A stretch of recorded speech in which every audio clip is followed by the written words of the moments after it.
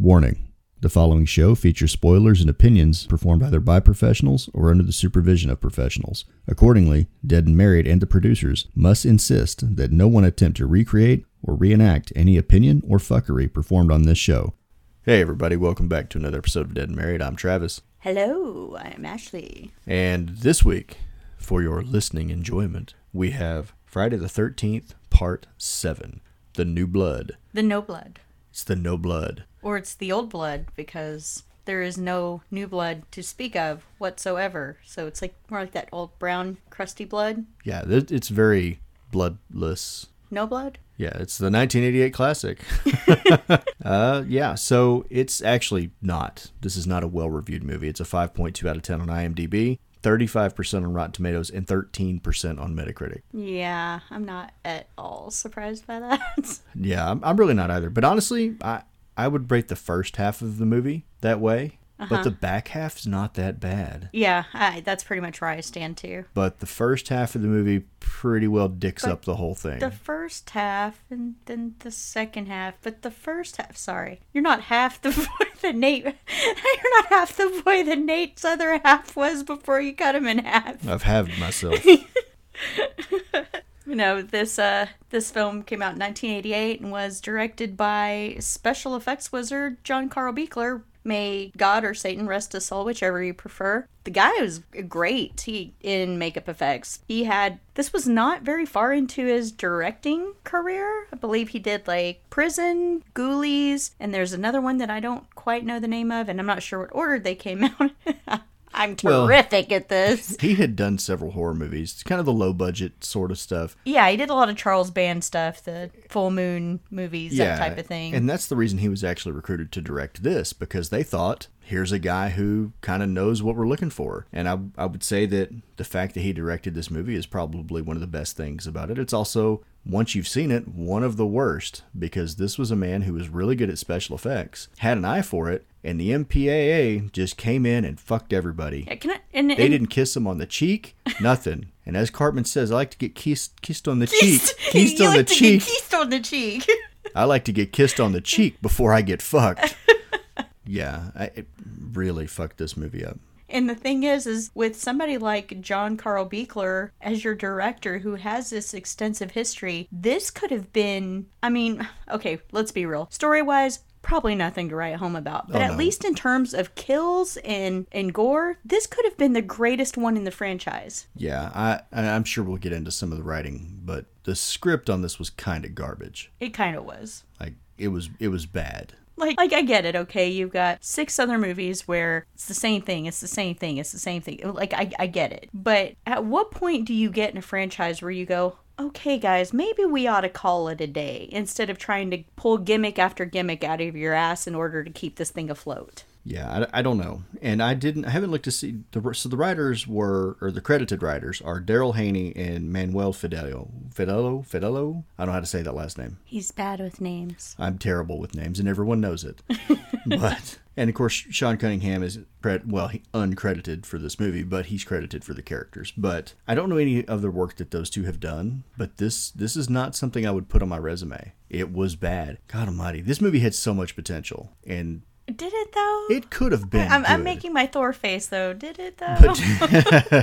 Right. No, I'm just saying, before somebody, what was she, an associate producer? I think decided we should have Carrie White in this movie, and before those guys wrote horrible dialogue, I don't know, if you'd have just thrown Buechler in there and said, hey, make a Friday movie, and just turned him loose, it could have been great. Yeah, I guess that's where I would say that's where it could have been great. It could have been great because they got a good director with special effects talent. And if they had just let him go and let him do his thing, could have been awesome. Well, no offense to the writing team, but the writing was not great. And if I've always maintained that if they had just brought good writers on, given us characters that we can get behind, a story we can get behind, then there wouldn't be such a problem. But these guys have never in the history of this franchise cared about making a good movie, with the exception, I would say, of Tom McLaughlin. But none of these guys until this point they didn't care. They just wanted to make money. And us as an audience, sure, we're sitting there going, counting the kills along with everybody else. 1, 2, like that's what we're here for. But when you get to the point where you don't even have that to fall back on, that's bad. Yeah, I feel like a lot of the effects that we see, what little bit of them we do see on screen, had a lot of potential. And I guess we can talk about those as we sort of work our way through the movie, but they just butchered the shit out of this movie, and there's not really any uncut footage out there for this. I mean, there are work prints if you look them up, which I don't understand that, because they say, well, there's no masters or whatever, so they can't go back and have a director's cut or put the movie back the way it was before. But I'm going, okay, but if we have this kind of grainy ass footage where we're seeing what the kills looked like before, where did those come from? Yeah, I think I don't know enough about filmmaking. I must not. Well, we don't have the masters, but we have the work prints. It's the movie shot on a camera, so I don't know what the difference is. And Yeah, I'm not being sarcastic or anything like that. I legitimately don't know what the difference is between those. Yeah, so. I'm curious as to why that footage can't be fixed. Same. I don't know enough about it. It seems to me like if they have the footage, they could clean it up. They do that shit all the time now. Who knows? Yeah. But this movie kind of got off to a shaky start to begin with. Was not a huge fan of the intro. It started off fine with Crazy Ralph doing a voiceover. You're not going to do previously on Dragon Yeah, last time on Dragon Ball Z. They start off okay with Crazy Ralph doing a voiceover and kind of showing you the road so far. Right? I see Right. what you did there.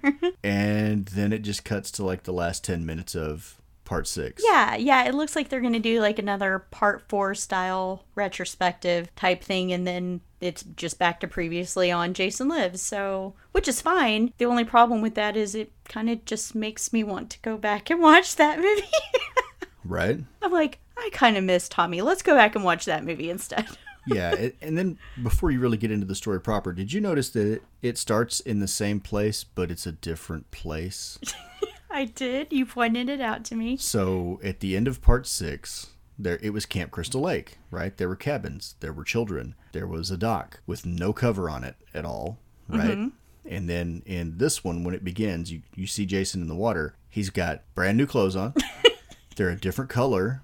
Yeah. His pants still have creases in them. Yeah. The only thing they got right was he's still wearing his yellow gloves. But there's 2 houses there now. And this was supposed to happen pretty quickly after part 6, right? At least the beginning part where no. our heroine is still a little girl. I don't think that even takes place right after part 6. I think there's part 6, some years, and then her being a little girl, and then some more years. Yeah, but I mean, I'm just saying that even if it'd been a couple years between the end of part 6 and the beginning of this one, he's not gonna be wearing some brand new Dickies, work clothes. Right. And he was. I know intro. it doesn't. I don't know. Make it make sense. I have no idea. And then all of a sudden, there's 2 houses built on the shore. I guess they tore Camp Crystal Lake down. Yeah. And built 2 houses there. Yeah, it doesn't make sense to me either. Did this rock that he was chained to just kind of float along the... I mean, I realize things are lighter underwater, but you're going to tell me that heavy-ass rock just kind of drifted down to another location? I suppose it's possible, but it landed right in front of a boat dock. It just happens to be kind of the same place he got taken out in part 6. I don't know. Again, continuity has never been this series' strong suit. Yeah. And kind of back to the clothes. Wasn't he on fire for a moment at the end of part 6? He was, but it did still show at the end of part 6 that he was still wearing clothes, so they didn't get obliterated. Well, no, but they would be singed a little bit. Besides, I don't know and not have that fresh pressed look. I don't know that he himself was set on fire. I know Tommy set the lake on fire. No, when he, at the point where he comes up out of the water and, breaks through the boat, his arm and part of his back is on fire. Yeah, but that wouldn't completely destroy... No, I'm not saying it would destroy Especially the clothes. if I'm just saying it would leave... he landed in the water. It would leave a mark. That's all I'm saying. And those clothes were brand new. At some they point... They really were. He got out. He placed an online order.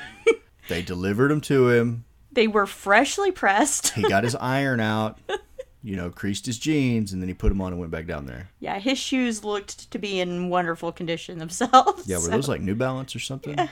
Well, they were very similar to the boots you wear for work, but yeah. Right. So, it's not a good start at all. And then, we go to, you hear mom and dad having a fight because he's a wife beater. Let's time out before that, because right after we get our previously on Dragon Ball Z, I just wanted to point out that there's an entirely different score for this movie during the opening credits, because I think it's this one and maybe Manhattan where Harry Manfredini was not responsible for the score in these movies. Yeah, that's not the funniest part of the story. The funniest part of the story was when I asked you, hey, didn't Don Mancini didn't do the score on this, did he? And I said, no, Don Mancini directed Child's Play. What planet are you from? What blew my mind was apparently Don Mancini has never done a score for any Friday the 13th movie.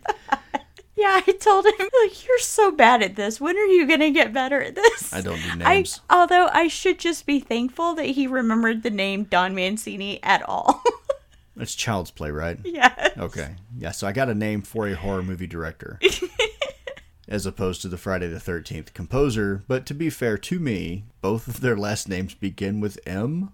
Manfredini, Mancini. There's a difference in syllables there. Okay, they begin with M and end in I. So I'm still good. Still good. So you did mention, though, that you did enjoy the score for this one. I did. It was a lot more intense. Maybe not than the last one. I think in part 6 it was kind of a step up from what had come before. But yeah, a little more intensity to the music. They definitely had some of the part 6 score sprinkled out throughout 7 too. So I did notice that. One other thing, did you notice that they have a calendar on their front porch? Okay, are we now going into the movie proper? We are moving on. So yes, we are with little Tina Shepard, who is standing in front of her parents' cabin and is overhearing a fight between her parents. And she just walked out of a Kansas cornfield. And because that is a Children of the Corn if I have ever seen one. And I don't know who wrote this argument, but it didn't make any sense. Because it was like, that's it, I'm packing us up and we're leaving or something. And then she was like, something about Tina. And he's like, oh no, she can join the party. Why would you be inviting a tiny child to come and join the party? I have no idea. And how drunk was this man? Yeah. And then she tells him, don't drink anymore. And then he's like, I can do what I want, and slaps shit out of her from what we hear. Right. You know, and she kind of, she makes like a little sound. Probably not me, who would be screaming bloody murder. Well, maybe he slaps like a bitch. Maybe, but this causes Tina to run away. Well, she commits a grand theft pedal boat, and he comes running out there like, I'm sorry. Like, baby, come back in. I didn't mean it. And then she starts telling him, you hit mom again. Like, I hate you. I wish you were dead. And then she gives him the Care Bear stare, right? The dock starts to collapse, and she feels bad about it. And Mom runs out, and she feels bad about it. No one should have felt bad about this. Yeah, and I'm wondering, why does anybody feel bad about it? You hit Mom again. Right. And especially when he runs out there and then just sort of hops to a stop at the end. That was pretty funny. Like, just kind of... Yeah, he kind of bounces to the end of the dock like jazz hands. And yeah. I don't get it. But anyway, back to the point on the calendar, because you just totally glossed over that. Oh, I did. I'm sorry. It says it's October 13th, 1988. That was a Thursday. Not a Friday. Not a Friday. It couldn't even, but I'm pretty sure it says Friday on the calendar. It's a little blurry. You can't see it. Yeah. Yeah, and they filmed this movie in Alabama, and they couldn't be bothered to change the license plates on any of the cars. I'm pretty sure it's supposed to be in Camp Crystal Lake, New Jersey, and pretty sure those are Alabama plates on every vehicle they used in this movie. I don't know. Didn't you look them up and you couldn't find a single Alabama plate that looked like the one they had? I couldn't find a New Jersey plate that looked like any of the ones we had. You'd think they would have swapped them out. Maybe it's illegal. Yeah. Or at least had some mock-up ones they could make or something. It's Hollywood. Use some of that movie magic. Okay, honey, it's called a budget. And they probably didn't have a huge one. They can afford to blow up a house, but they can't afford fake license plates. Okay, you got me there. You got me. I do. Anyway, so she kills her dad, and everyone feels bad about it, but no one should. And then we kind of move to the present, what is considered present tense. She channels Tommy Jarvis here and wakes up from a nightmare, traumatized, and she's much older. Again, similar to the Tommy in Part 5. That's what I'm talking about. Yeah. Like the opening of Part 5 when Tommy wakes up from his nightmare, and then I have a complaint about the character of Tina. And that's that for her being a final girl, I don't think she's wonderful. The more I got to thinking about it, like, okay, because my big problem is her attitude through most of the movie. She doesn't, I get it. She killed her dad, whatever. Guy deserved it as far as I'm concerned. But she's obviously got PTSD. again, she's fucked from the events. So now we're having to deal with the same thing we dealt with Tommy from part 5. I'm crazy. But everyone that's kind of enters her life, she's kind of a bitch. And she has a rotten attitude toward people. And I'm like, this is the girl that I'm supposed to relate to / root for? Like, no, I can't do it. But the more me and Travis were talking about it, I'm like, you know who this reminds me of? This reminds me of our teenage daughter, London. Because literally you can say, hey, did you remember to make your bed? What? What did you say to me? Why do you hate me? Why are you ruining my life? And then I went, oh, maybe Tina's just method acting. Right. So I will and I won't let it slide. But moving on, she and her mom are basically going back to the scene of the, quote, crime, where this thing happened with her dad, bringing along her, I guess, psychologist, whatever, Dr. Cruz. Her doctor. Played by Bernie. It's Dr. Bernie. From Weekend at Bernie's. I was going to say, what if not everybody knows that reference? So the short version of Weekend at Bernie's is that this guy dies and they continue to carry him around. Yeah, so the idea is she's been, I guess, institutionalized for several years, maybe her whole life, we don't know. And they're just not apparently making any progress with her, so he's hoping that taking her back to where everything happened, that they will begin to make some real progress. I don't understand the logic there. Well, I think that this is kind of a Matthew Modine Stranger Things situation. Could where be. He's trying to traumatize this girl a lot to really amp up her power. Are you trying to tell me that Stranger Things ripped off of The New Blood? Stranger Things ripped off of so much stuff. It's still good, but yes. But I think that was the idea, right? He's going to put her in a stressful situation because he's clearly recognized that a heightened emotional state sort of triggers these powers. Right. So he's just trying to piss her the fuck off until she does something amazing. And I'm not understanding what his end game is in all this. Like, a Nobel Prize. He's wanting to be famous. Like, I'm the doctor that treated this telekinetic teenager. He wants to be Dr. Loomis. Well, not until you get to Rob Zombie did Loomis look for any type of fame off the situation. Maybe they ripped off of this too. Either way, the guy's a piece of shit. He's the worst person. But they have this thing happen that really bums me out whenever we've gone on vacation. Like, one year, my mother-in-law got us this really awesome cabin in Colorado with a fantastical view of Pikes Peak. And when we get to this cabin, it's amazing. You could throw a rock to the neighbor's house. It really sucked. Like, you don't even have to throw a rock. You could just,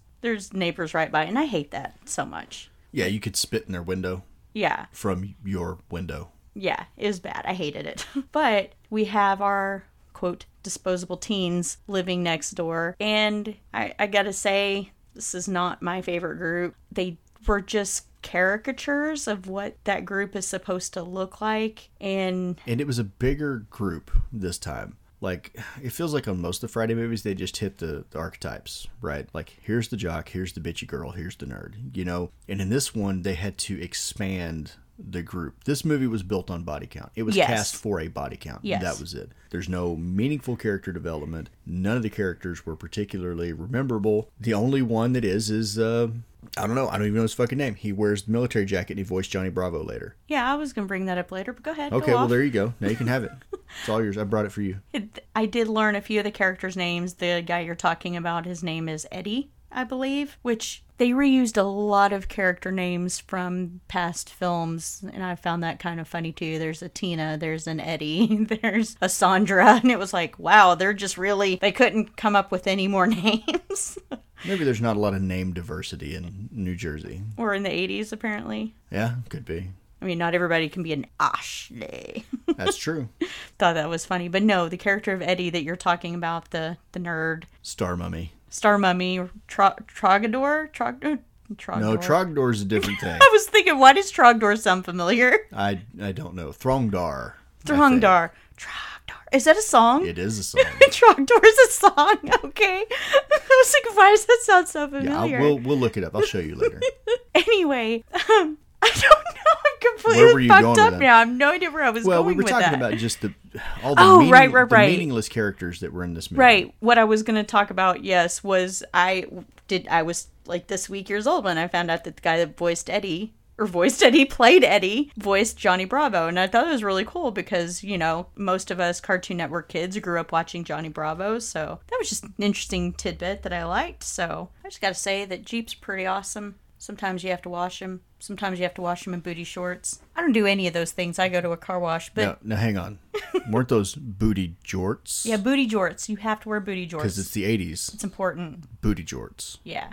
So that's exactly what's happening at the house next door. We have Nick and his incredible booty jorts washing his Jeep while Melissa, bitchy ass Melissa, is checking out his ass, and it's not even subtle. She's looking directly at his ass. She's doing the like sunglasses pulled down, head tilted looking. She's kind of creeping on him, to be honest with you. She sort of does it through the whole movie. Yeah, but this is happening in tandem while Tina and her mom and her doctor show up and they're unpacking the car, and Tina drops her suitcase and all of her stuff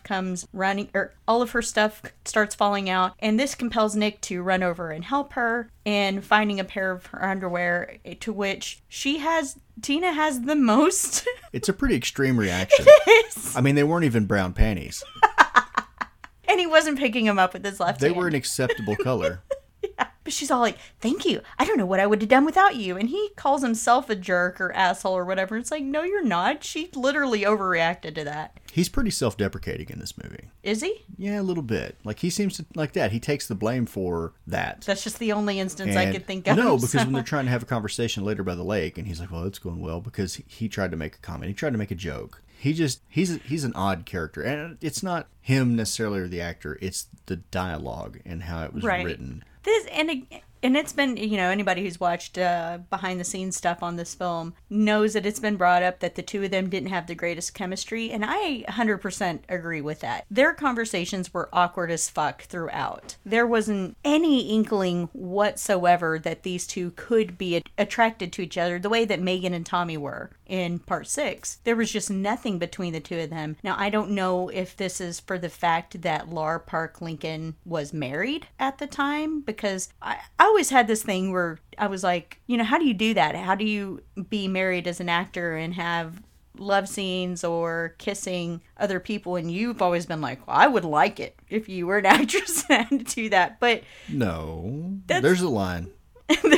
That's part of the job. But I wondered if she was in the same situation where maybe it was awkward because she didn't want her husband to get upset or whatever. And then, of course, the actor that played Nick was gay, and I think I've heard that he was closeted at the time, but I've also heard that he was out, so I'm not very clear on that. But I don't think that was any fault of his. He was absolutely fine. There have been plenty of actors who have been out and played straight just fine. So I think it was more on her part. Well, and I think sometimes maybe it's easier for them to blame the actor or actress involved than it is to just admit that there was some shitty writing. Yeah, it's a big pink elephant.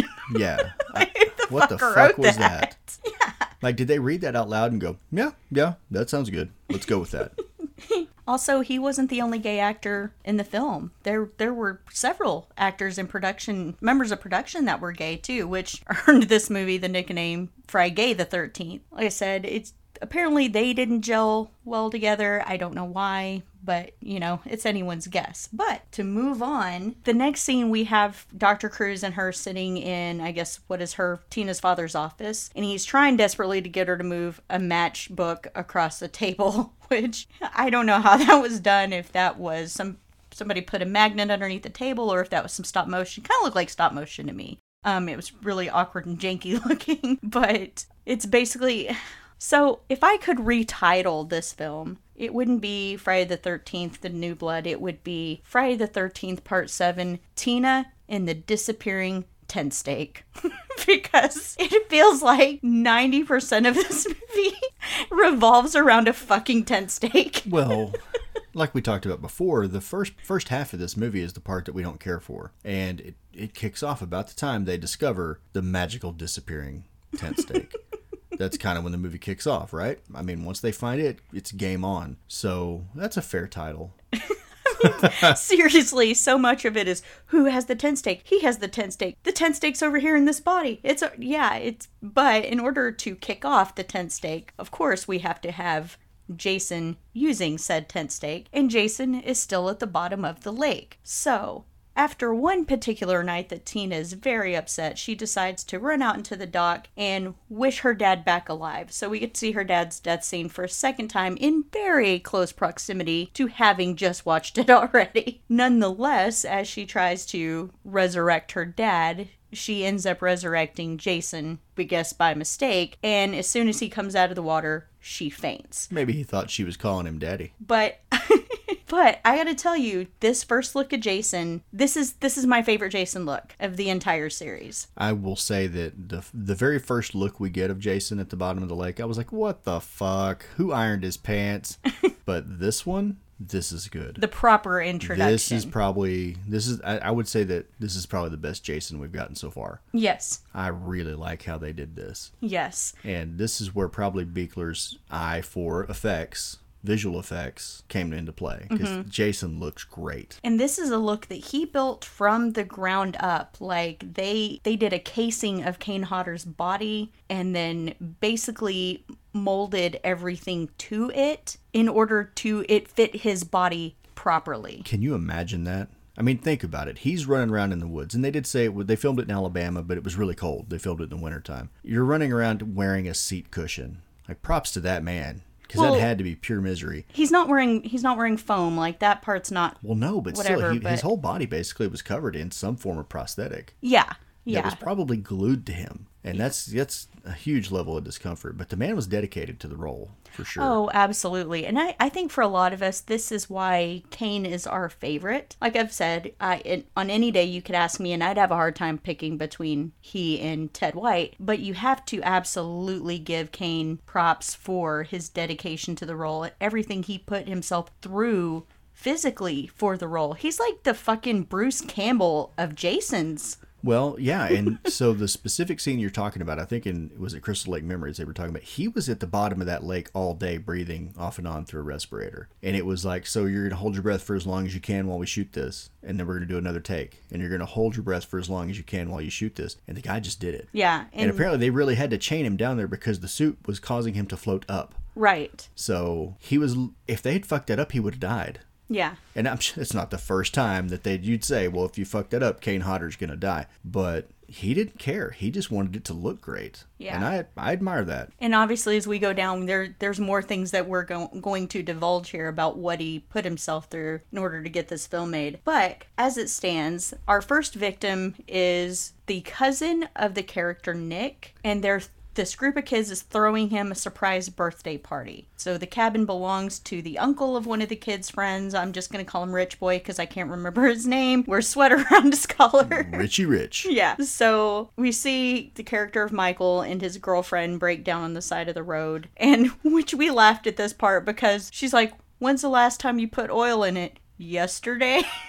How often do you have to put oil in it? You're not supposed to put in oil every day. If it's one of those things you're like, well, I got to fill it up before we take off, that's a problem. Yeah. I've had that car before. If you have to fill up with oil as often as you put gas in your vehicle, then you should probably take it to a mechanic. And these are our first kills of the movie because I think he goes off to take a leak or something. And then, sadly, these are uneventful kills because I believe he's just stabbed through the back. Well, and I think she takes like a railroad spike to the throat, something like that. Well, he throws the spike, but that's not even the part that got me. So when they're walking into it, right, they pass a sign that says Crystal Lake. Oh, 5 miles. right.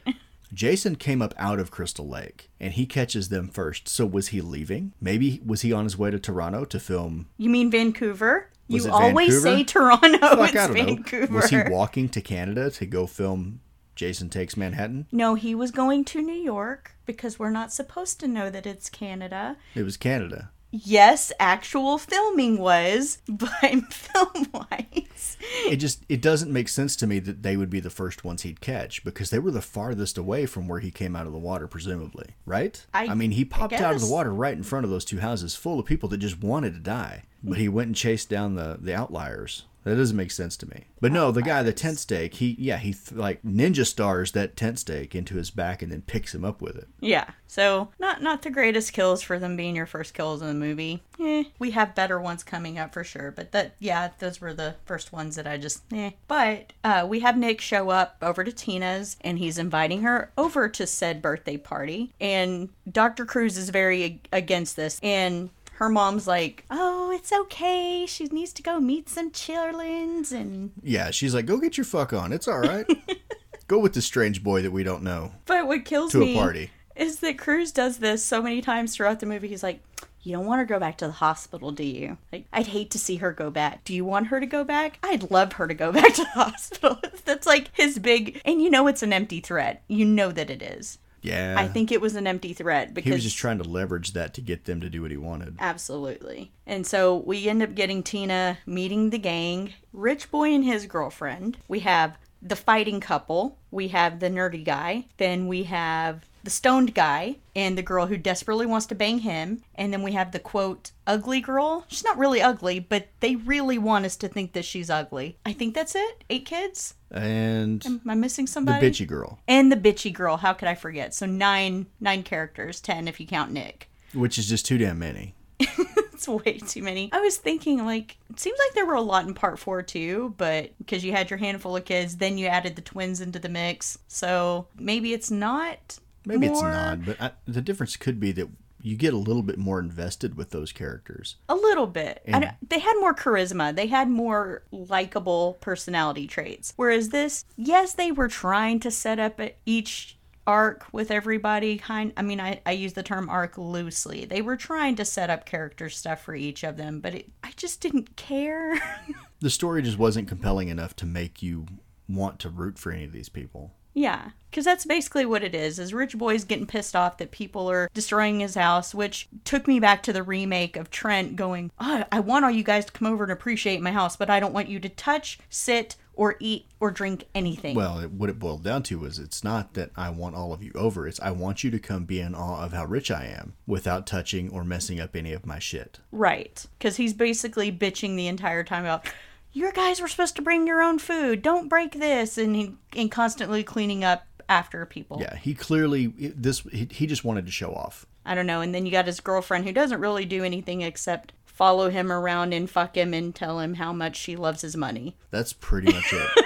Yeah. I mean, that's pretty much it. And then the fighting couple, I don't think I could tell you their names either, but they have like a thing where the girlfriend's pissed off at the boyfriend because he blew her off to hang out with Eddie, the nerdy guy, and then she's mad at him for that, and that carries on for several minutes into the story, and, like, where's my coffee? Where do you want it? Like, I don't care. Yeah, and then they go fuck on some dirty sheets that people already fucked on and they didn't change. Yeah, and nerdy guy, I guess he's trying to get published or something. That's his whole thing. He's like trying to come up with the next great story because he's like running through all these ideas and titles the whole time. Bitchy Melissa's just bitchy Melissa. Stoned guy's just getting stoned. He's just on the Columbian Express. Yeah, ding ding. Yeah.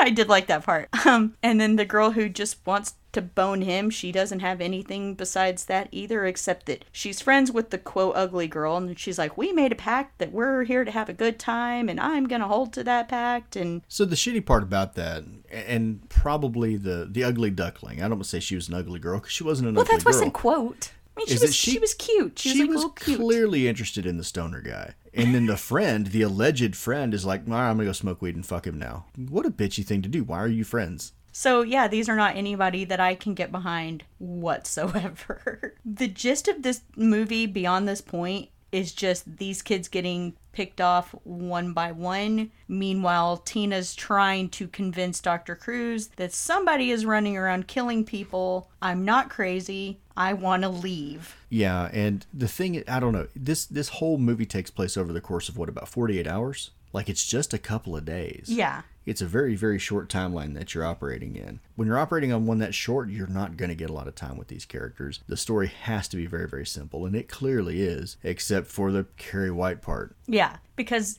basically everything that I've just said is what happens through the course of this movie. You got all these teenagers with their little subplots that I've just described going on. Ugly girls telling, or what would you call that girl? I don't even know her name. I know that the quote ugly girl's name is Maddie, but I couldn't tell you the name of the other girl. The friend? The friend. I have no idea. She tells her she needs a little touch-up work or whatever. So then we have that payoff that Maddie gives herself a makeover, which... That's a touch-up, right?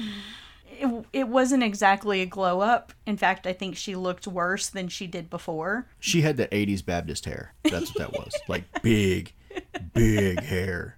Like, what is her name? Tammy Faye? Yeah, whatever. with lipstick was way too red and way too much of it. My mom used to wear her hair just like that. I'm not even exaggerating. Looks like your hair just exploded or something. You stuck your finger in a light socket. Brown cotton candy and stuck it on your head. Yeah, it was bad. Because, like I said, she didn't look bad before. Yeah, she looked a little nerdy, but she was cute. She was fine. There was nothing wrong with her. Yeah, there wasn't anything wrong with that There girl. was something wrong with that guy, clearly. Well, I mean, I don't even know that he had interest in fucking the other girl. Clearly, his only motivation was to get high throughout the whole movie. His only mistress was Mary Jane. That was it. Yeah. And you've got Melissa, who is desperate to not necessarily fuck Nick, to date Nick, but she definitely wants to fuck Nick. And so she's basically making trouble for Tina throughout. She pulls this bit where she takes Eddie's jacket and puts it on him backwards and it says, "Is this what the jackets are like at the mental hospital?" And she's just trying to cause trouble. I had a question about that. So there's the part where earlier in the film where Booty Shorts guy and Tina, yeah, they're standing on the lake and he's throwing rocks in the water and she admits to him that she's been in a mental institution, right? Oh, yeah. That happens before this scene. But somehow Melissa and Star Mummy, like, she knows that this girl was in a mental institution? Right. So does that mean he came back and told everybody? No. Because that's a dick move. No, because while they were having that conversation, she was lurking around hiding, right. remember? That's right. She was hiding in her Smurf suit. Yeah, while Tina was giving her whole, "I'm a loner, Dottie, a rebel" spiel. I've known this person for 4 hours. Let me tell them my entire life story. Right. And he did too. They both divulged way too much to each other in that conversation. Yeah. That's like a what? Third, fourth, sixth, 98th date conversation? Probably not a third hour of knowing someone conversation. Right. But one thing they did get right in this movie was the product placement. That shit was on point. You got Slice. I don't know if you remember. Is that even still a thing? I think they still make Slice. It was like Crush, it's just fruit sodas. Yeah. KFC, we got Pepsi. But the best of all was beer-flavored beer. And apparently it's the only brand you can get anywhere. Because the disposable couple in the tent that had no relation to anyone else in this film, they were just there because we need to kill 2 more people. Right. Had beer-flavored beer. We should probably talk about that. That's pretty much it. I believe this is our third kill of the film, where we just have this random couple in the woods, and she wants the boyfriend to go get firewood. Like, it's no big... So he takes a machete. You're going to go cut serious firewood with a machete. It's no big plot twist or anything that furthers the story along. It's just, we need more firewood. I'm not going to fuck you until I get more firewood. I don't know. In this type of movie, it's just a dead giveaway. Suddenly, 2 people show up camping in the woods that you've never seen before. You know what they're there for. Yeah. You're born to die. Yeah. That's all it is. It's like the moped kill in part 6. Absolutely. It's like nobody we've ever seen before. They're just there for some reason. You were cast for 30 seconds of screen time so that we can kill you. But the best part about this scene that makes no fucking sense for it to be there is that we get the greatest kill arguably in the entire franchise. Wouldn't you agree? It is my favorite. It is my favorite. This is probably my favorite kill. Yeah, in the franchise. Yeah, of all time. And Kane Hodder has gone on record on several occasions saying this is his favorite kill. Yeah, and it's not like it's over the top or particularly gory or anything. It's the most simple kill that we get, and yet it's so fucking effective. It's just badass. This is a Cobra Kai kill. That's what this is. Yeah, because this is one that was supposed to go on a lot longer and be more graphic. And it's the one case where the MPAA fucking it up or interfering actually made it better, and I would say more brutal. Oh, I agree. And there's been some, we've seen several interviews where there were different takes on this. One interview said he was swinging like 20 gallons of fake blood, which is going to weigh like 180, 190 pounds. So there's no way. But another one was that he was swinging, a heavy mannequin and about 6 gallons of fake blood. And that I believe. Yes. But yeah, I think, because he was originally supposed to hit it, 6 or 7 times? Yeah. like it was just a beat down on the tree. But I agree, the one hit is way more effective. And they were saying, too, that if you're going to have swung that body 6 or 7 times, she'd be a lot more mangled than what she was. But I would argue that even with one of those swings, she should have been more fucked up than she was. I think it would depend on where you hit. And it looks like it kind of hit maybe a broken spine situation. I'm just thinking in terms of his strength. You know, we'll get to it in part 9, but we've seen that he can punch somebody in the face, just punch them, and it completely rearranges their face. So, well, earlier in this movie, we watched him reach through someone's back and tear their heart out. So, right. Which we didn't really get to see. We got to see part of it, and then a work print. So, right. But, yeah, his strength is really impressive. And I would even say that Kane Hodder, just as an individual, doing that scene, because it's funny, because apparently when they shot it, he did swing the sleeping bag like 6 or 7 times. But the way they cut it, at the end of it, when he drops the sleeping bag and you see him take that big breath, that big... That's because he was fucking exhausted, because he had actually swung it over and over and over again for that take. And then the next kill after that, I actually thought was pretty good too, which is we get Rich Boy and his girlfriend. They're going to go skinny dipping. And as she gets naked really fast and gets in the water, but for some reason... Her clothes just fall off. Yeah, for some reason, he has to sit down to take his clothes off. He's doing it very slowly, and this gives Jason enough time to, I believe it's an axe, come up and swing the axe like golf club style. I don't even know what you call that swing. But it was kind of like he was playing polo. Yeah. How they kind of do that sort of a it's like roundhouse type of swing. Yeah, an upswing. And I actually thought that kill was pretty cool, too. It was so good. If they had just left the effects part in there. I mean, I know that's not a technical yeet because he didn't throw anything. Well, technically, he yeeted the axe head at his face. Yeah, but it was like, yeet. So yeah. I still really liked that kill. I wish, obviously there had been more gore with it. And you only see that effect from a distance later. You don't ever really, I don't know, it sounds bad, like I'm a gore hound or something, but you don't get to see the up close part of that. And I've never seen another kill like that in another movie. No. Where somebody gets hit exactly that way. Like it's unique, I think, in the movies that I've seen. And I really wish they dispensed. Fuck the MPAA. You know what we need to cover? Speaking of needing Kane Hodder to just fuck shit up without anybody interfering, we need to cover the Hatchet series at some point. I was going to say, I think they call that the Hatchet series. Yeah. Yeah, so fucking good. Adam Green just did amazing shit in that film. How did he get those movies through the MPAA? I don't know. Maybe those were independent. Not sure. Those are like a gorehound's wet dream. So, but no, after that, we get what I call one of 2 unfortunate gooch shots. Because right after Rich Boy gets killed, then we have the girlfriend who the water level here has got me screwed up because she's like 12 feet off the bank. And how deep is that fucking lake? Because it's to her, it's like neck level. And you get the jaw shot where he's like coming up from underneath. And that's what I was going to see the taint. Yeah, that's what I was going to say. I don't need to see that in any movie, male or female. I don't need to see that. Yeah, just go ahead, step on my punchline there. Sorry. Yeah, we get her so deep underwater for some reason, and then Jason goes up under, and then we get Jaws shot. Thanks, Travis. You want to tell the rest of this now? So there I was. Barbecue sauce on your titties. Barbecue sauce on my titties. But yeah, I was sitting there like, I don't need to see all of that. Like, yeah. But how does he kill her even? So I know he pulls really her body down. He just pulls her underwater. Yeah. Like it really is a Jaws kill minus the blood. Yeah, and then he pulls her naked, muddy body out. Yeah, he just drags her up on shore later. But none of that made sense. And she was seriously so close to shore. The water should not have been that deep. And when she sees him on shore, instead of swimming towards the shore, and even when he pops up in the water, like, surprise! Instead of swimming away, she just treads water until he pulls her under. So nothing about that made sense. Yeah, I agree. We could have seen what her kill at least was. I don't know that. I mean, I know that some bodies pop up, decoration Michael Myers style, but I don't know that she's one of them. He's got to fix the feng shui of the house. Right. So I don't know that she's one of them though. That we see what actually happened to her. I don't think her body pops up later, does it? I don't think so. So pulls her underwater, drags her off. That's all we see, unfortunately. No, fortunately, because we'd already seen way more of her than we should have. It's true. But kind of starting at this point, because we've already brought up the sleeping bag kill and then now that kill. This is where they kind of start dropping off. We're still not really in our final climax part of the film yet, but at least this is a part where everybody starts getting picked off. Yeah, we're starting to rev it up a little bit here. Yeah, because at this point, of course there's more teen nonsense. There's more Tina trying to convince her doctor she's not crazy. She really saw this man come out of the lake. There really was a tent stake in the side of the house. Like, I'm not crazy. Ah! You know, that whole thing. But the next kill that we get, at this point, everybody's fucking. We've gotten to the point where everybody in that house is fucking. Now, Melissa is trying to fake fucking to make Nick jealous. She's trying to make the guy Eddie think that she's like he stands a chance in hell, because at this point the dude has spent the night wrapping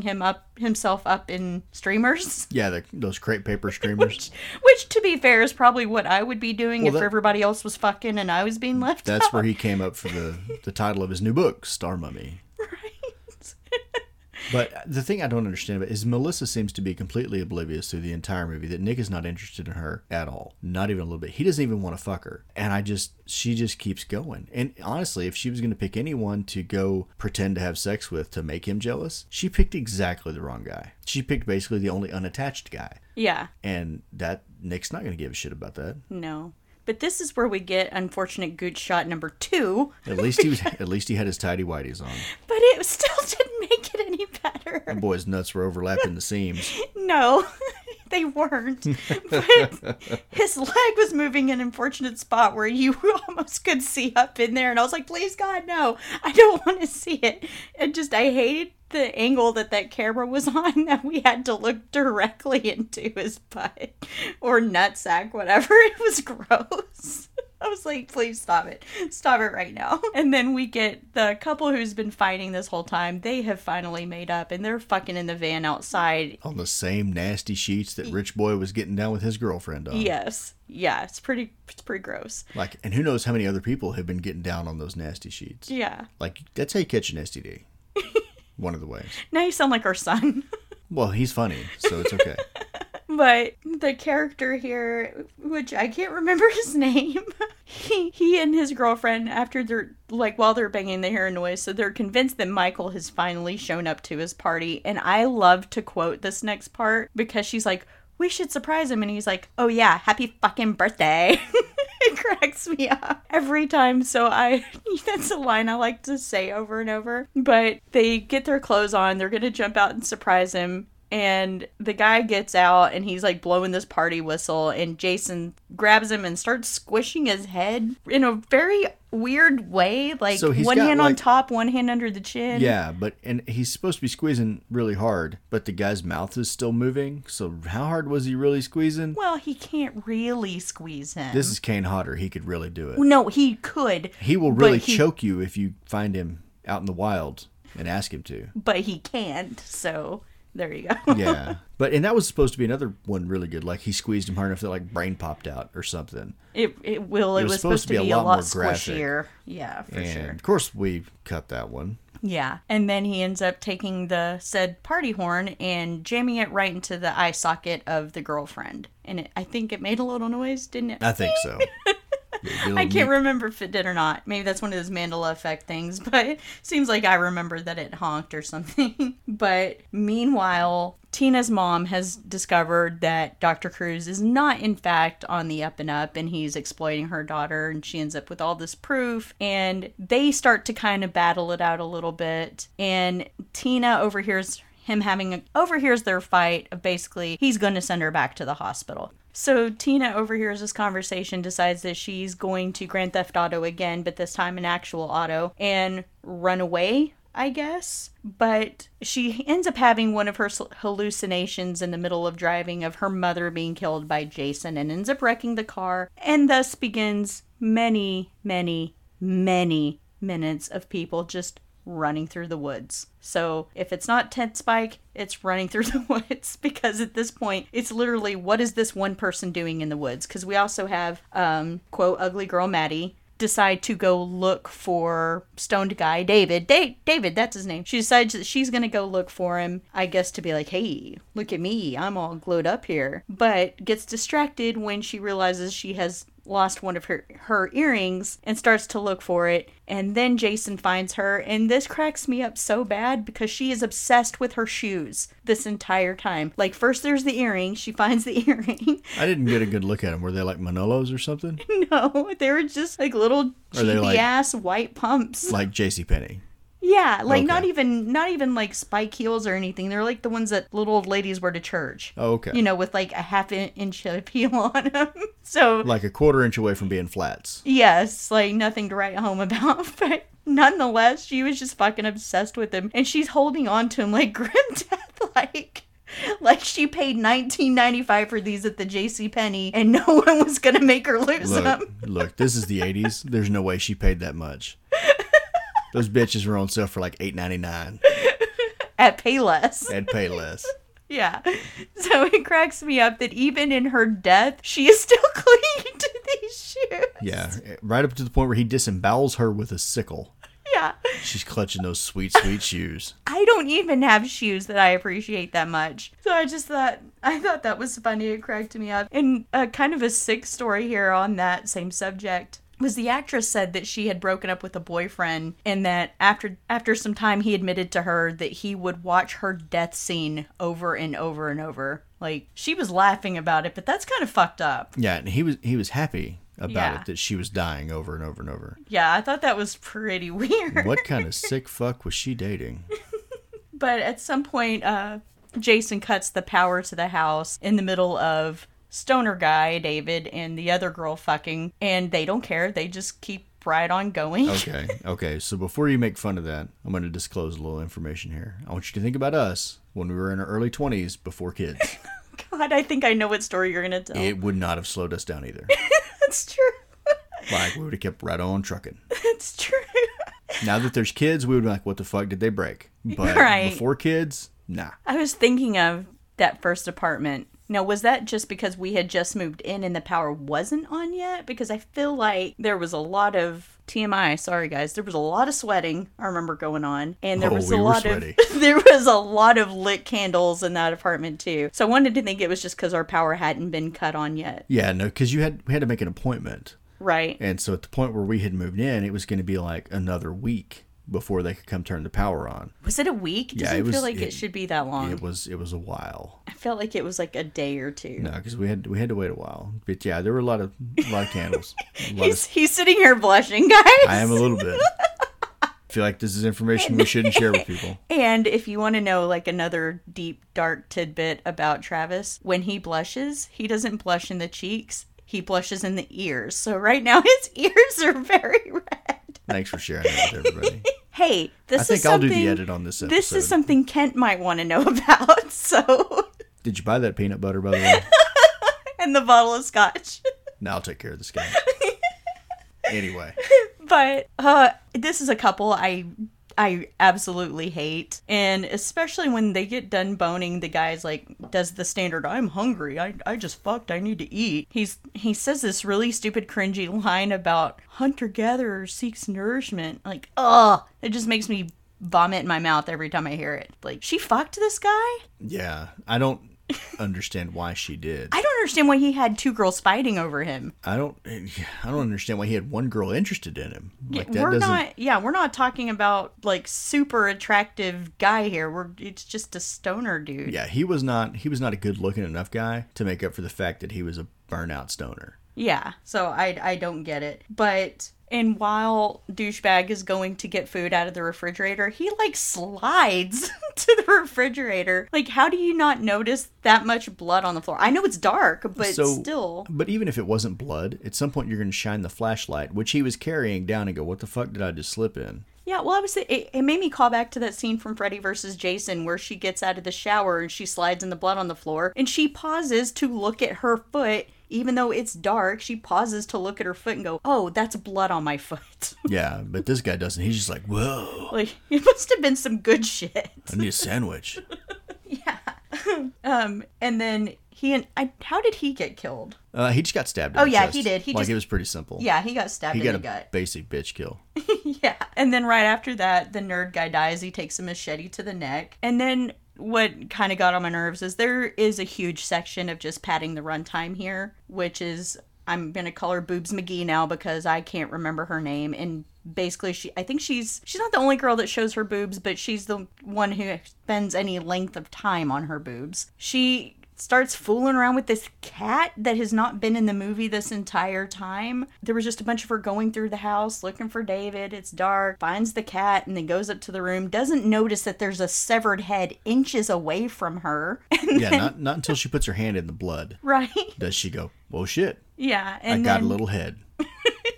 And then Jason throws her out the window, not nearly as impressively as in part 4. Well, you can absolutely see that he throws a stuntman out the window. Or a stunt woman wearing a wig. I'm pretty sure it was a dude. Was it? Yeah, I'm pretty sure. Those were some pretty meaty sure legs. Pretty sure it was just a skinny dude. Yeah. But my point is that would not have killed her anyway. Like, because it wasn't like a 5-story house. It was just the second floor. Probably would have broken something. Probably would have gotten hurt. But she didn't even land on, like, pavement or concrete. She just landed in the dirt. On the ground, yeah. She's going to be hurt, but she's probably still going to be alive. I don't know. Ted White did it better. Oh, shit. Did I just say that? I'm not gonna argue with you because it's true. Because at least he slammed her into a car. That throw was definitely, well, and he just, I know I've said it 100 times in the show. He was taking out the trash. He fucking yeet her out that window. Yeah. Now, there's a slam in part 8 that we'll talk about that's impressive. Uh-huh. This is not an impressive yeet. At all. I'm trying to figure out what it is in part 8. Kelly who? Oh, well, it's not really a slam so much as it's just a drop. The backstory on it is more impressive than the actual. Yeah. But meanwhile, we've got Tina and Nick. They're trying to find her, or they end up getting her dad's pistol out of a drawer. She's looking through clippings of Jason, much like Tommy did. And I'm trying to figure out what Jason's legend had anything to do with her treatment by Cruz. Like, that didn't make any sense. Well, I don't understand why Dr. Burney would have even thought that it was related to her psychic ability. Yeah, it didn't make any sense. Like, just the fact that it happened in the same location does not make them related. It feels like it's just an exposition thing so that she knows who he is somehow. Yeah, it could be. Yeah, I don't know. But we have Cruz and Mom. I don't ever know that they say her name. They just call her Mrs. Shepherd or whatever. Yes, that's correct. They come across Tina's crashed car in the woods. They're freaking out trying to find her. And they come across Jason. They come across Jason instead. And he ends up taking her and using her as a human shield so that he will live a little bit longer. Yeah, which is the most fucked up thing. He's an awesome human. Operation Human Shield. I think that's the shittiest thing I've seen in one of these movies. It's like he was playing Call of Duty and letting the noobs go in first. Right, yeah. Exactly. Just so shitty. But he does end up getting it by one of the coolest weapons I've ever seen. And we didn't get to actually see it. The weapon? We actually see the weapon. We don't actually get to see the kill. Because didn't Beekler say in an interview that they wanted to make this one pretty brutal because he was such an asshole? Exactly. And then the MPAA just cut the fuck out of it. Yeah, I think the original footage, you see his guts flying out and shit. Yeah, it's very graphic. Show him being disemboweled. And we wanted to see that. Oh, abso-fucking-lutely. He deserved, if any human deserved it, it's this guy. This fucking guy. Yeah. But it was a cool weapon, though. It was like a weed whacker with a saw blade on it. And I think this is the only time he uses power equipment. Or at least up to this point, this is the only time he's used any sort of power equipment. I think you're right. But he had another weapon, and I'm not sure what that was either, and that was to kill Tina's mom. And it almost looked like the same thing, except it didn't have a saw blade on it. It just had... No, it was like a pruning pole, but it had kind of a cane knife type of blade on the end. Yeah, so this was the first time he really used other implements other than knives or machete. Crushing. His bare hands, yeah.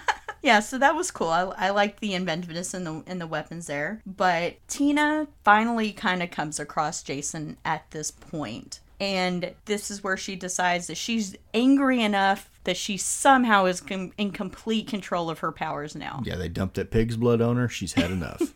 Well, because her powers at this point have been janky at best. Yes, she kind of chunked a TV at Cruz's head before that. But even then you get the impression that it happened, but it was an accident. Like maybe she wasn't fully in control of it. Yeah. But now she's a fucking X-Man. Like she can control that psychic shit. Exactly. So the first thing she does is electrocute Jason by way of, he's standing in a puddle. She uses, I guess, tree roots to tangle him up. Yeah, something very Evil Dead about that. Well, that's because you're thinking of probably the tree scene. Yeah, no, but I mean, it seems like that may have been what they pulled it from, because she does use the tree roots and branches or whatever to restrain him. Yeah. And throw him into the water. Yeah, under power lines. I'm not sure how that works. She ended up electrocuting him. Right.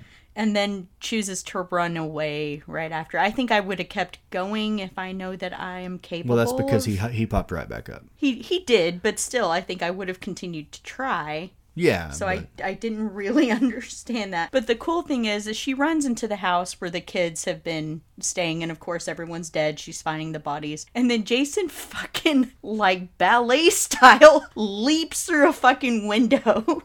So I would say that that's probably the most athletic maneuver that we've seen Jason pull off so far in the series. Like we saw Ted White and CJ Graham do some pretty impressive shit, but a lot of it was just power moves. Right. And we even did see him kind of run a little bit. You know, Baghead Jason was a runner. This is the first time we've seen him do anything other than just smash. And when he just like leaps through the window, that was pretty cool. Like, up until now, all you've seen him do is just sort of walk. And he can outwalk you. No matter how fast you run, he will walk you down. I believe that's where the meme comes from. But she tries to fight back. She throws a couch at him. And then I guess Jason was having fun with Stoner Guy's head because he kept moving it around. Because first, of course, it's in the bedroom with Boobs McGee and she finds it. But then it ends up in a potted plant. Now he's using it as like a garden gnome decoration. Yeah. And so she takes that potted tree or whatever and chunks it over at Jason. She uses it to headbutt him. Yeah. And then she tries to leave the house, then she full on Dorothy's that witch and drops a fucking house on him. So the important thing about that, now, we talk about the stairs, right? Because they had gone upstairs. Not yet. Come back down. Not yet, no. So this one, they really did drop a roof on Kane Hodder. Yes. And they were like, hey, we need to do this, and we're going to blah, blah, blah. And he was like, nah, just fucking do it. And they were like, yeah, it's really heavy. He's like, don't be a pussy, fucking do it. And even he admitted, he was like, yeah, it was a lot heavier than I thought it would. And apparently that mask is the only thing that saved his face. And you can kind of see it in the film that it falls, and he sort of falls towards the stairs. Well, apparently with that weight on him, it sort of just mashed him face first down the stairs. Yeah, if you look at it, he just goes boom. He just goes down. Like, that was scary. And his Jason hockey mask is what saved his face from getting turned into burger on those stairs. Yeah, and we'll get to it in a minute, but the dude has been through enough in his life already that shit. But I'm just thinking, like, no matter the movie or even really the situation, would I be like, yeah, fuck, just drop a roof on me. I'm good. It just needs to look good. Yeah, no. Like, just drop it. Just do it. I'm ready, baby. It's probably okay. It's probably all right. Yeah, no, I'd be like, yeah, you need to get a stuntman in here. Something. Yeah, and then we have our I guess what's our final kill of the movie, in that Melissa has somehow been the last one standing out of that original group, and she's in the house with Nick and Tina, and she's talking about how fucking crazy they are. They give her the creeps and decides that she's gonna leave, and they're trying to convince her to stay. Why? I don't know. I wouldn't fucking care at that point. But she tells them, no, fuck you. In fact, fuck you both, and opens the door, and Jason's standing there, buries an axe in her head, and throws this mannequin across the TV. It was clearly a mannequin. Or at least a stunt person with a horrible wig on. Yeah. I don't know. That wig was trash. The limbs weren't moving right when they went over the TV.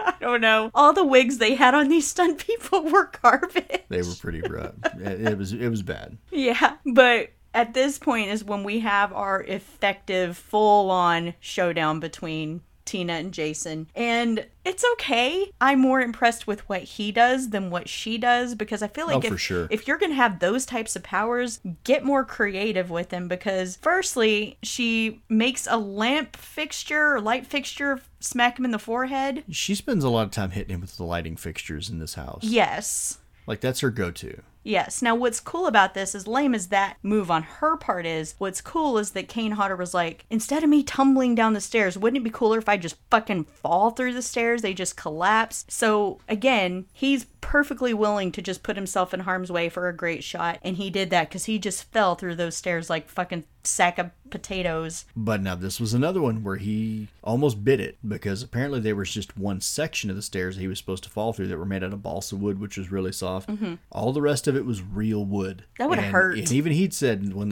he fell through, his head was just like a couple inches from the real wood stairs that would have probably cracked his coconut. Right. And then as he's about to kill Nick, we were laughing at this kill too, or attempted kill, because it looks like he's gonna step on Nick's back and break his back. But if you look at it, it looks like he's just got his foot on his butt and he's just standing there like that. He's just standing there like the most interesting man in the world. Or Captain Morgan. Yeah. He's just standing there like Captain Morgan with his foot on that sweet ass. And even though he's not wearing his booty shorts right now. Right. And then this is where Tina starts to like kind of crush his head with his mask. Like she's tightening the mask up that it's squishing his head, and he turns around like it's oozing. It's really gross. And he turns around and the mask pops off, and this is where you get to see him in all of his glory. And goddamn, that makeup is boss. So, like it's so good. In one of the interviews, apparently, one of the reasons that Buechler had allowed the MPA, or had kind of got along with the MPAA cutting so much shit out of the kills in the first part of this movie, was because he had no intention of cutting that. Right. And this was a thing that the unmasking, I guess, was something that he had been in contention with with what's her name, Barbara Sachs, because she didn't want to do it. Right. And he well, was she didn't like like the look of it. She said he looked like a frog. He's like, I'm gonna fucking do it anyway, and he did, and we're glad that he did. Well, apparently at some point he had gone over her head to Frank Mancuso Jr. and said, "This is what I want. I think this is what works for the film." And Frank Mancuso Jr. said, "Yeah, leave it. Sure, go with that." And it pissed Barbara Sachs off so bad that she further dug in her heels to make the rest of the production as miserable as she fucking could. Yeah, and I think to add insult to injury, when Mancuso saw it, he loved it. And I think that's just salt in the wound. You know, Yeah. Not only did he approve it, but when he saw it, he liked it. Yeah. And that had to just really Check hurt her her ass. pride a lot. But honestly, I don't feel like she had any business on this movie. I don't think Clearly, she was not a horror fan. Yeah. Clearly, she didn't have a good vision of where this was supposed to go. She may do fantastic in some other genre, but this was not for her. This was one of those sad cases of too many cooks in the kitchen, essentially. And almost every horror franchise has suffered from that at some point. And clearly, I don't understand how movies work, right? And how the hierarchy rolls. Because, which one was it, part 6, where the guy kept interfering with the budget? Yes. And then you've got her who's trying to dictate the storyline. And I guess for me, I'd always thought, okay, so you've got the director that reports to the producer, and that it was more of a direct line there. But apparently it's not. They put stooges on set to fuck with the director and keep them from doing what they need to do. Well, she was a producer. She was an associate producer.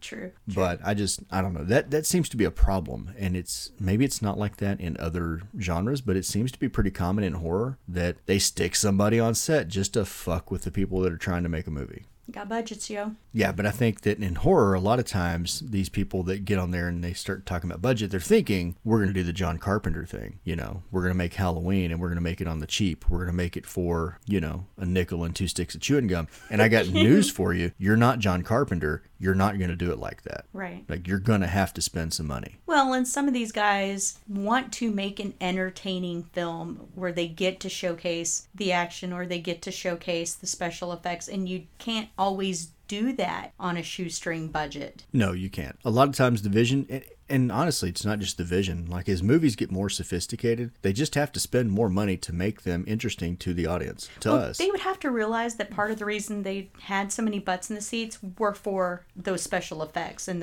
that gore. Absolutely. So they were really only hurting themselves. And the more effects they put in one, then the more effects they have to put in the next one. Right. I mean, can you imagine what the Marvel Cinematic Universe would look like if they'd been like, oh no, budget. Right. Well, guess what? They probably would not still be doing what they're doing. But Paramount was ashamed of this franchise in the first place. They really were. They weren't ashamed of the money, but they were ashamed of what they were making. Right. So much so that, was it this one that they had approached New Line to try to do the Freddy versus Jason crossover? Yes. And New Line was basically like, you need Freddy way more than we need Jason, because Paramount, they had treated Jason kind of like a second-class citizen. Yeah. And they were ashamed that this franchise had made them a lot of money, but they wanted more. So, I don't know. But back to the story. Then at some point, Tina tries to use yet another light fixture to hang Jason. And then, how did you say it makes a hole in the floor? Or does she drop him through the floor, thus creating a hole? She used her psychic powers to, blow a hole in the floor, sort of. Which is funny, because, it happened right next to her boyfriend. Right. Pseudo wannabe boyfriend. So I don't know. She did that, and maybe she just didn't consider that it might hurt him too. I mean, obviously he was fine. Jason just put his foot on his ass, so he was okay. But they do have a creepy shot in here too, where Jason is doing the old fake out, and this reminded me very much of Army of Darkness. I was thinking Evil Dead. It's a trick. Get an axe. Exactly, because he's laying there, and then the eye just pops open, and that made me think of that witch. Which this would have came before Army of Darkness, but still. Oh yeah. But anyway, that's funny. And then he grabs her, I guess, and pulls her down underneath the... And I love that scene. I was like, what? Yeah, no. Like, you Where are could you have kept stopping going. me? I was just going to tell you, I love that scene where he comes up out of the hole and grabs her and yanks her down. Yeah. And then she starts throwing nails at his head telepathically. I don't know. She starts throwing nails at his head. And this is where Jason, or Kane Hodder rather, was told that he needed to emote through the prosthetics. And I thought that he did a great job. Some people may think it looks silly, but he does this thing where he's really working his jaw back and forth just to show the level of pissiness or pettiness that he has. So mad. He's so angry. And then, in what is the coolest thing, probably, in this film, she ends up setting him on fire. She douses him with gasoline and herself, which was kind of silly, and sets him on fire from a furnace that is down in the basement. This is the longest, at this point, okay, this is the longest fire stunt anyone had ever had. I believe it was 40 seconds long. Yeah, I don't remember the length. I'm more impressed with Kane Hodder for this scene than I am with the movie for this scene, because he had been severely burned before this doing a fire stunt. Yeah, I was going to say, for anybody who doesn't know the backstory, if you're here, you probably do. And if you don't, then I will tell you. Kane Hodder, very early into his stunt career, invited a reporter to watch him do a fire stunt once. And the fire stunt went way, way out of control. And he ended up burning, I can't remember the exact percentage. 3rd-degree burns covering almost the entirety of his body. And he got everything but his face. And he went to a hospital that unfortunately did not have the means to treat him. And so he was in agony for several months. He went through periods where he wished he was dead. Like, he was in that much pain. And it was like he wanted to kill himself. Like, it was a bad time. And then finally, they were either approached or they found somebody, a good burn unit that knew exactly what they were doing. They specialized in it and basically were able to save his body as much as they could. And yeah, if you look at him now, it starts from just right underneath his chin. You can see these horrible burn scars all over the work, over his chest, his arms. They're bad. But if you listen, there's a really amazing documentary that he made called To Hell and Back, and it basically recounts this entire story of what he went through. And the guy is not afraid to open up, and to hear everything that he went through and how much he overcame only made him more of a badass to me. So the dude deserves all the fucking credit in the world. And then to, like you said, to turn around and do a stunt like this after that, I mean, I'm sure there was some years between that, but to turn around and do a stunt like that right after, and the same kind of stunt, is just a testament to who he is as a performer and as a person. Yeah, and I think that, and I know that Kane Hodder's Fridays are some of the, people say, the worst ones in the series. Right. I would say he's not the worst Jasons in the series. No. He is the best. One of the best. It's a toss-up between him and Ted White, because Ted White's a straight badass. But the amount of dedication that he brought to the character, I feel like he gave that character more life than it had had before. And I don't know, maybe that's it. He was so passionate about being Jason. Mm-hmm. Like, he has kill tattooed inside his bottom lip. Mm-hmm. That's insane. Like, I've got some ink, and I can't imagine getting the inside of my lip tattooed. God almighty, that would hurt. Yeah, he's the guy that when you get to the point of Jason X, he's telling you Jason wouldn't do that. Right. He knows the character better than the writers and directors do. He lived and breathed that character, which is why it was just so fucking sad that he did not get to reprise the role for Freddy vs. Jason. I am still pissed about that to this day. Yeah, what was it? He wasn't big enough? He needed to be taller and thinner. I think it would have been cool to see a showdown between Robert Englund and Kane Hodder. That's the way it was always meant to be. That's how it's supposed to be. Yes. I mean, I don't know. You think about it. Is there anything that you're that passionate about? I wish there were. I can't come up with anything that I would be like. Terrible? That I would be like, fuck it, yeah, let's go.